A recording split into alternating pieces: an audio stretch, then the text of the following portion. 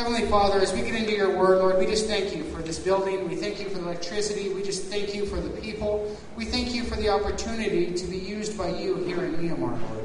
It's just amazing, Lord, that we can even be a part of the work that you're doing here, Lord. As we dig into your word, Lord, let it just encourage us, Lord. Let it strengthen us, Lord. Let it just provoke us to go outside these doors, Lord, and witness to those who are practicing these festivals, splashing water to wash one's previous doings off of, that we would be able to communicate with them and talk to them and share with them, Lord. It is only by the blood of Jesus that this can be done, that their sins can be washed away. Lord, they would be able to hear that truth and recognize that truth, Lord. So, Lord, we thank you, we praise you, and we just ask for your Holy Spirit just to speak to us all today, Lord. In Jesus' name we pray. Amen. So we're going to be in Luke chapter 17. Now, interesting, I don't know if you guys realize today is Palm Sunday. All these other festivals going on around here is really kind of taken away from that, hasn't it?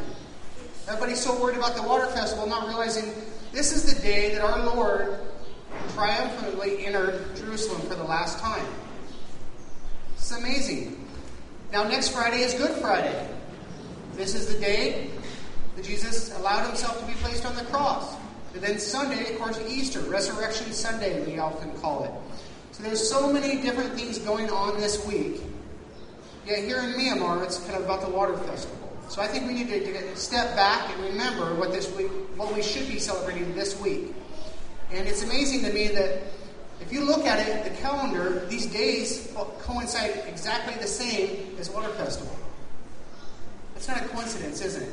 It's really not a coincidence. That they would have some false pagan belief that the washing of water would cleanse you of your bad deeds on the same exact day that Jesus died to pay that price for your sin. Satan's trying to steal that away. That's what it is, pure and simple. So, I don't know. This week is Holy Week. They consider it some. If you look back also, it's not just Water Festival this week. It's also Passover week. You look back in Exodus 12, you can see how that this very same day also is when that sacrificial lamb, the blood was spread over the doorpost, and then the death angel came through and he killed the firstborn in Egypt, but he freed the faithful people, God's people, and set them free and released them from their bondage that they were in, and allowed them to proceed to the promised land. Amazing. All the way from that Passover lamb to Jesus to us today. Amazing. Amazing. So this week I just ask that you please take some time out this week. I know you're here. It's great. Take some time this week. Thank Jesus for what he did. Reflect on that. Read in your Bibles. Read this story of what he did. We're going to get into a sermon. We're going to have Easter Sunday, of course. But take some personal time and reflect on that this week. This is a very special week. Very, very special week.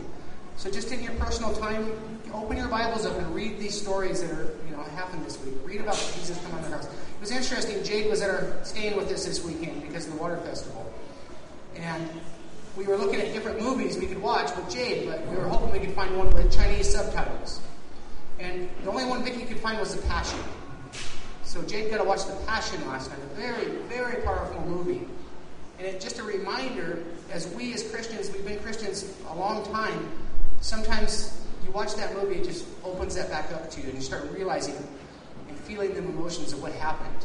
And, we go through week by week and Easter after Easter, sometimes it kind of gets, we just get a little bit immune. Let's take that week and really recognize and thank Jesus for what he did this week. Now, each week as we get into this, we're really walking side by side with Jesus, right? Side by side with the disciples as we learn all these different lessons. We're going right through the book of Luke right now.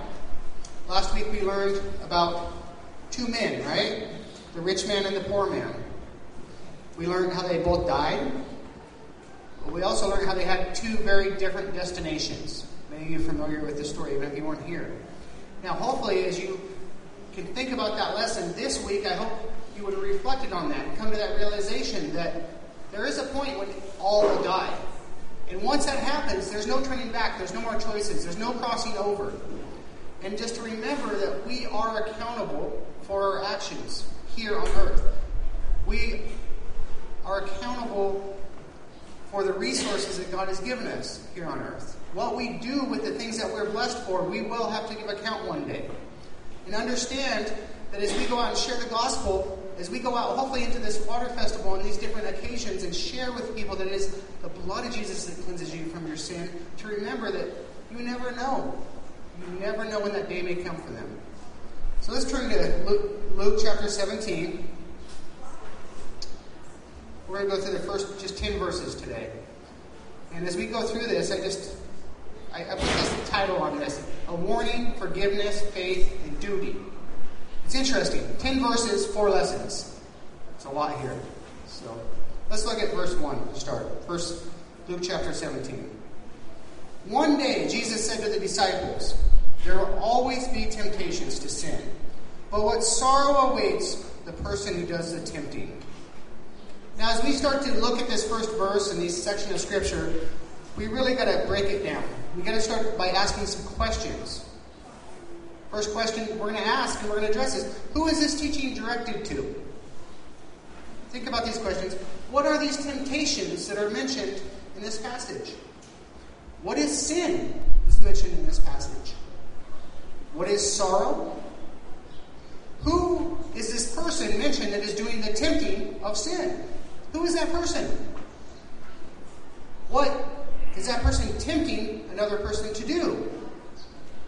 The last question we need to look at: why did Jesus choose to teach on this?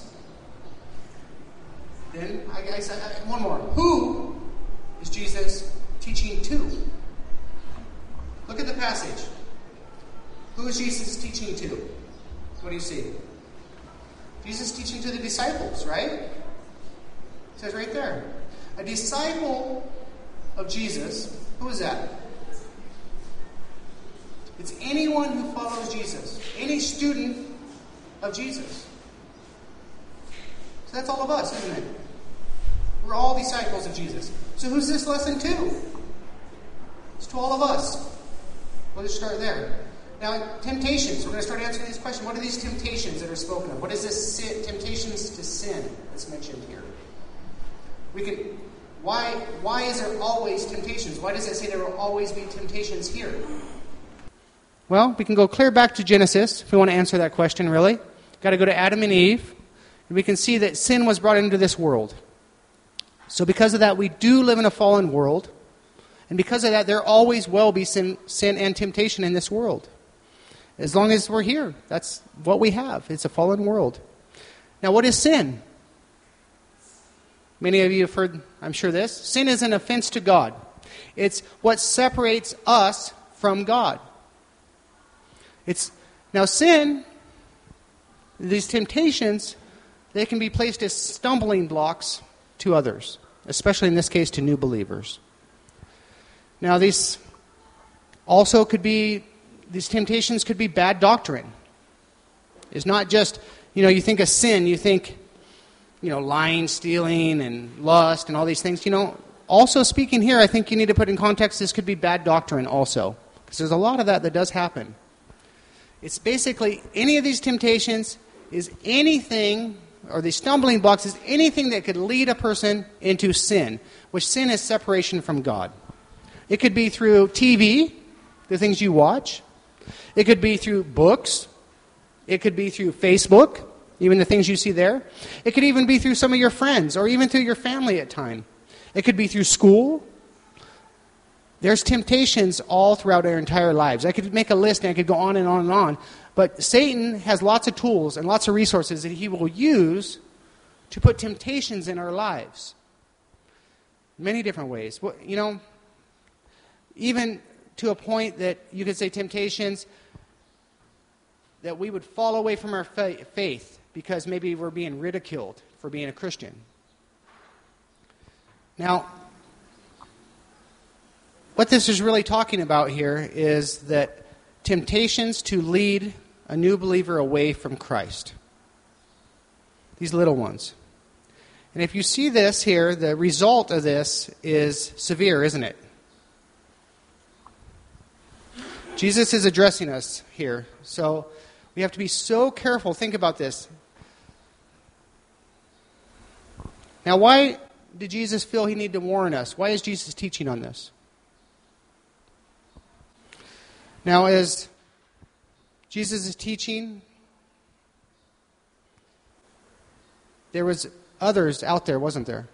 There was the Pharisees. There was the religious leaders of the day. There was others that had a different doctrine, that did not believe in who Jesus was. And these would go and speak to these new believers, these new converts, and tell them that Jesus was not who he said he was. And I believe this is why Jesus is addressing this problem here. To address those that would try to stumble a new believer. Let's go to verse 2. It would be better to be thrown into the sea with a millstone hung around your neck than cause one of these little ones to fall into sin. That's a pretty stern warning. Be better to die a horrific death than to stumble a new believer. That's pretty serious. Jesus is telling us this picture. You can create this in your mind, reminding us of the severity of this offense to him. Now, remember too, when we're talking about stumbling a new believer, it's not always intentional, is it? I don't think many of us would purposely do that. But our actions, even though not directed towards a new person, still could stumble a new believer. We have to be so careful about that. Now remember, God, who's God? Creator of all things, creator of time, outside of time, the one that has always been. He's specifically saying this is offensive to him. This is a huge offense. He's saying it's better for you to tie a huge rock around your neck and jump in the ocean than do this here. This is serious. Serious warning. Let's look at verse 3. So watch yourselves. If another believer sins, rebuke that person. Then, if there's repentance, forgive. Jesus continues just by saying, watch yourself. It's all of us. Be careful of this. In all that we do, all of our actions, we have to be so careful. It's such a huge warning. Now he's continuing here, right? He's continuing, after he's just warned us, he's continuing to instruct us about forgiveness. So there's 4 lessons here. Now, this is going to happen to all of us. It says, if another believer sins, rebuke that person. This is not something any of us want to deal with. Most of us anyways. Nobody wants to do this, right? Nobody wants to rebuke someone. I don't want to do that usually. But this is something all of us, at some point, it's going to happen. Someone is going to sin against us or offend us, or maybe they're living a life of sin that we need to confront. It's going to happen. We as Christian, we're going to encounter this at some point. So what's your reaction? How do you deal with this? Someone that has sinned against you, offended you, or maybe living a life of sin, how do you deal with that? I'll tell you, first thing is there definitely should be a difference between us and the world and how they address sin, how they address another person that's offended you. There should be a difference. Now, here's a secret. We just talked about maybe we need to rebuke someone, right? You know what? Sometimes we're going to be that person. We're going to be the one that needs rebuking. So remember that as we look at this. Because, we're all like, oh, that person did that person that. You know what? We're going to be that on the other side at some point in our life. I guarantee I'm going to be that person that needs someone to talk to me about something maybe I'm doing. Or maybe I said something to one of you that's offensive to you. Maybe not even intentional, but it can happen. How would you address that? How would you address another believer in Christ? Let's turn to Matthew chapter 18. We're going to look at this real quick. Matthew 18, 15 through 21.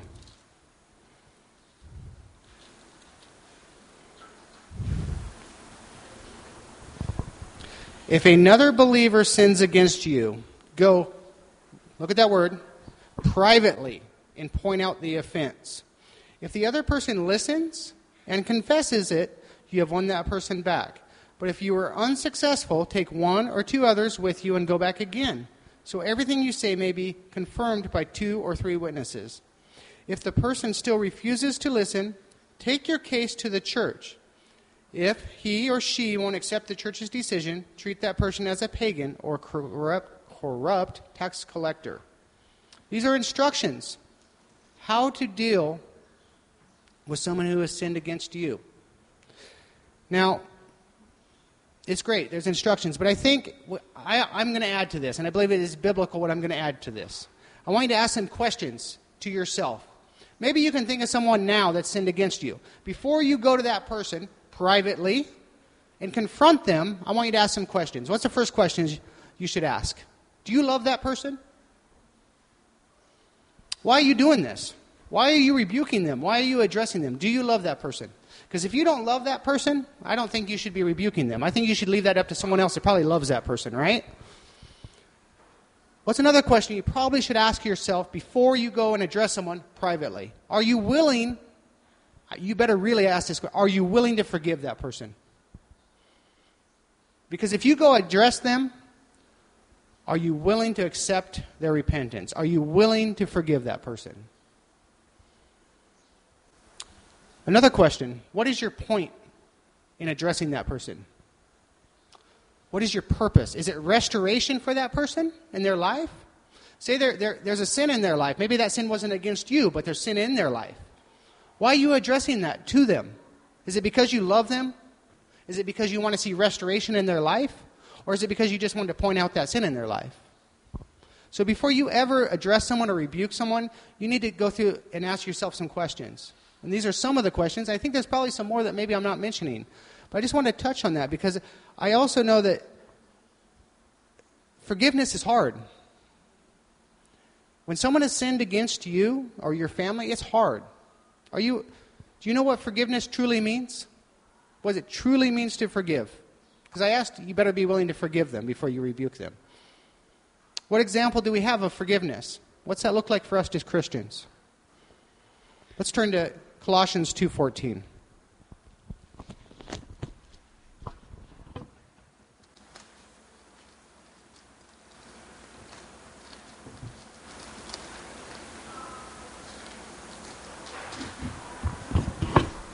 Forgiveness. Colossians 2:14. Are you willing, before you go to that person, verse 14, he canceled the record of the charges against us, and he took it away by nailing it on the cross. That's the kind of forgiveness that we need to have. So before you go to someone, are you ready to cancel that out in your mind? Now remember, love is the overall rule to any of this. Now, what is love here in this? You know, love doesn't go to others and talk about that sin in that person's life. But also love, if you love that person, you're not going to keep that bottled up inside of you and have resentment. You're going to address that person, but you're going to address them in love, with a heart of restoration and a heart of forgiveness. Let's look at Ephesians 4:15.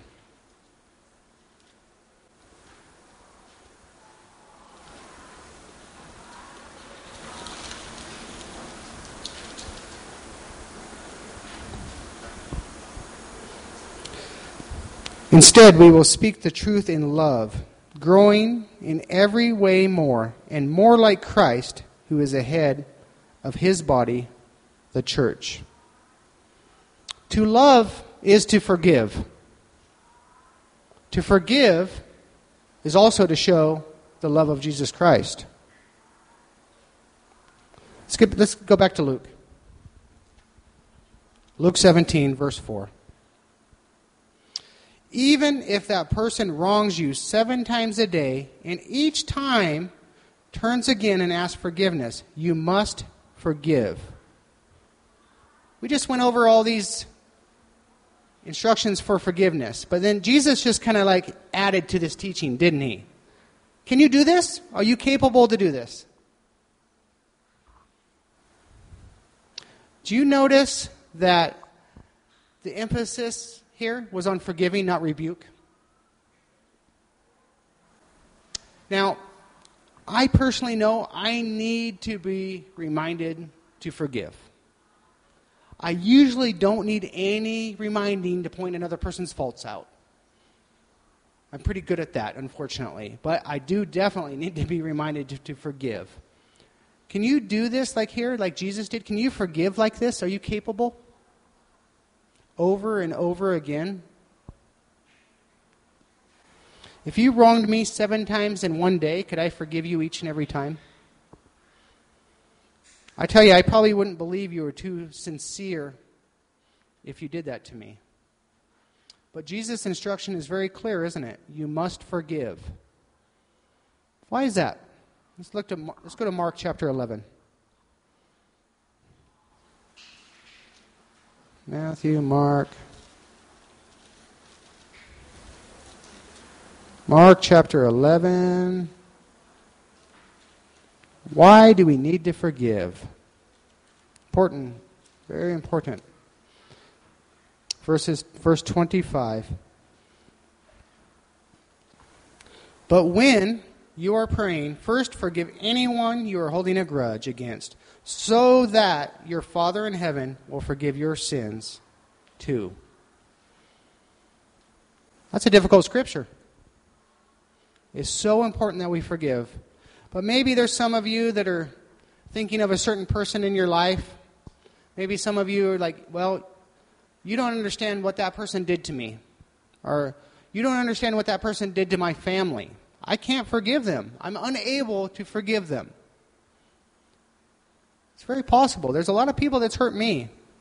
It's so important that we forgive. But you know what? We can't do this on our own. I've been talking about this, to be able to forgive 7 times, to be able to forgive like it didn't happen, to nail that on the cross. We can't do it. I cannot do it. I am not capable to do that on my own. Let's look at verse 5. The apostle said to the Lord, show us how to increase our faith. Now, Jesus has been teaching, right? He's been teaching what it is to be a disciple, what it is to be a servant of God. And forgiveness is critical in this. Now, the apostles, they got some wisdom here. We're kind of bashing on them a lot. They say some things, but they got this one right. They knew that this kind of forgiveness that Jesus is asking us to do can only come through our faith in Christ, in God. Now, maybe they were thinking, like, maybe I would, if I had to think of a certain person, I go, Lord, help me. I can't forgive this person. I can't let this go. Show me. Show me how I can do this. What kind of faith would you need to forgive like Jesus did? You think about, is it the amount of faith that you have? Can you say that maybe you'd like to have, if I had more faith, if I could just gain more faith, I could forgive? Maybe it's your genuineness of your faith. Is that what allows you to forgive someone? What kind of faith allows you to forgive the same way that Jesus has called us to do in the same way he did? Can you generate that kind of faith? Can you make it? How do you increase your faith so you have the ability to forgive like this is required? I mean, I read this and I say, I want to forgive like that. I want to be able to do that. To be able to forgive someone, is over and over again. How can we do that? How can you forgive someone that has hurt you so deeply and so badly? Let's go to 1 Corinthians.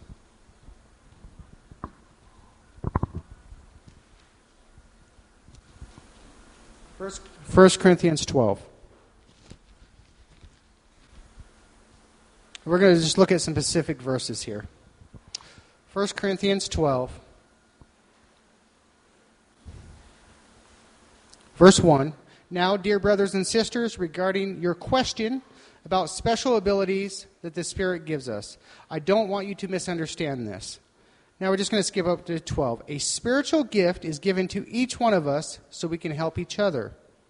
Look at verse 9. The same Spirit gives great faith. The same Spirit gives great faith to another, and someone else, the one Spirit, gives the gift of healing. Now look at 11. It is the one and only Spirit who distributes all these gifts. He alone decides which gift each person should have. Faith is a gift from the Lord. It is a gift. It's a gift from the Holy Spirit. If we want to have the kind of faith that is required to forgive, it's through faith, but it's through faith that's given to us by the Holy Spirit. Think about that. Now, let's see, as we learn that, let's see what Jesus is how he's going to respond to the apostles. Look at verse 6. The Lord answered, because they just asked, remember, they said, show us how to increase our faith. So the Lord answered, if you have faith even as small as a mustard seed, you could say to this mulberry tree, may you be uprooted and thrown into the sea, and it would obey you. The faith that's required to forgive, like it's asked here, is to be real. Is to be genuine. Your faith is to be alive. Is to be growing.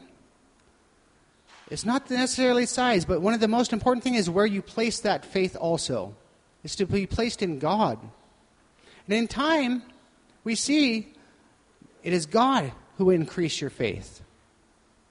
It is God who will allow you to have that kind of faith to forgive another. Now, as your faith grows, it should lead you in a certain direction. It should lead you to complete trust in God. As your faith grows, you will learn and you will be able to forgive because you trust God.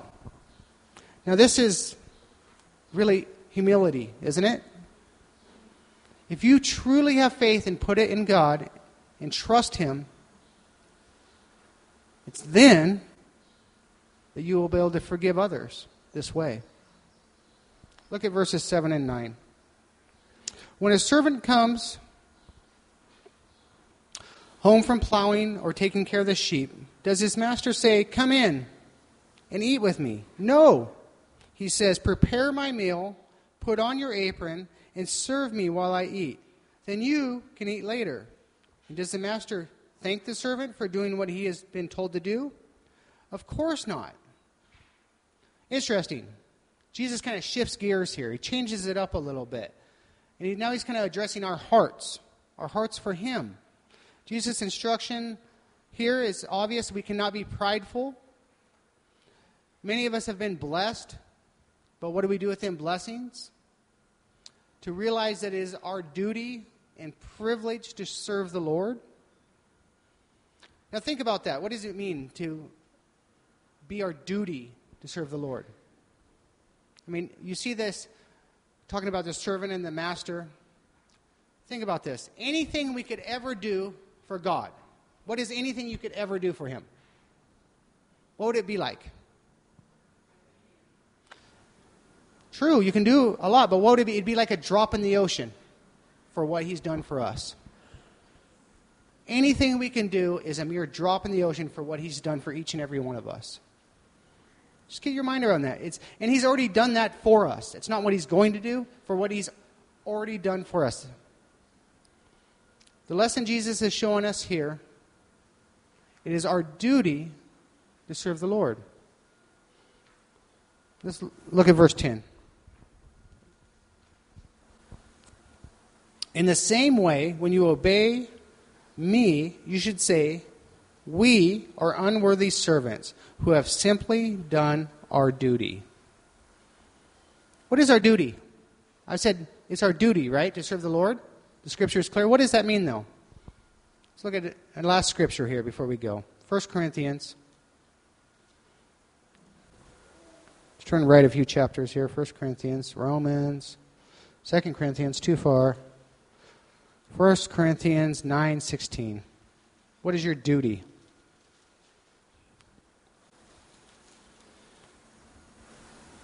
What is your duty to God? 1 Corinthians 9:16. Yet preaching the good news is not something I can boast about. I'm compelled by God to do it. How terrible for me if I didn't preach the good news. Our duty is to share the gospel.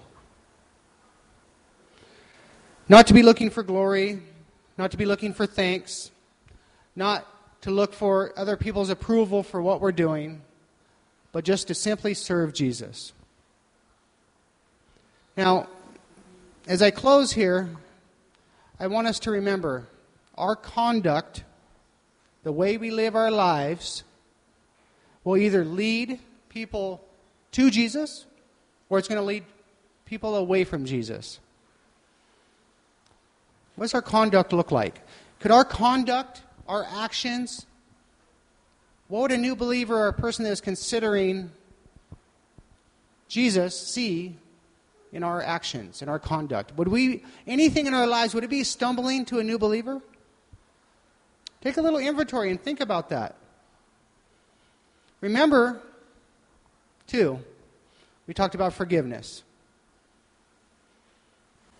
Remember that God has forgiven you far more. Remember this. God has forgiven you for far more than any person would ever sin against you. Think about that. I read that and there's no one that has done anything even close to what God has already forgiven me for. Did you see the four main points as we went through that scripture? First one, we must restrain from stumbling another. If there's anything in our lives that could stumble another, we need to look at that. The second point, we must be willing to forgive. We can only do that through faith. That's the third point. We must know that we cannot do this without faith. The last point, it was duty. We must understand our duty to God and maintain a servant's heart always. Now, as I was studying, and I was thinking about this servant's heart, that last point. How do you have that servant's heart that he was talking about there? How do you deal with praises of others?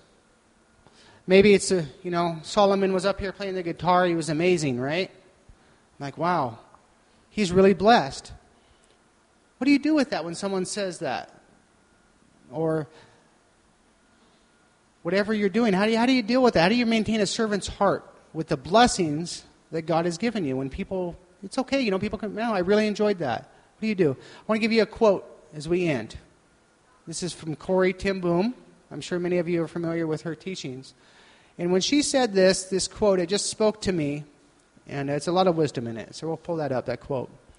When people come up to me and give me a compliment, Corrie, that was a good talk. Or Corrie, you were so brave. I take each remark as it was a flower. At the end of each day, I lift up the bouquet of flowers I have gathered throughout the day and say, here you are, Lord. It is all yours. So as we go through the rest of this week, as this water festival continues, I just hope we'd leave here just remembering these four simple points. And just remember that it's through faith we can forgive. Remember our actions count. People are watching. Remember we need to have that servant's heart. And there's so many people out there right now with this water festival going on, thinking that they're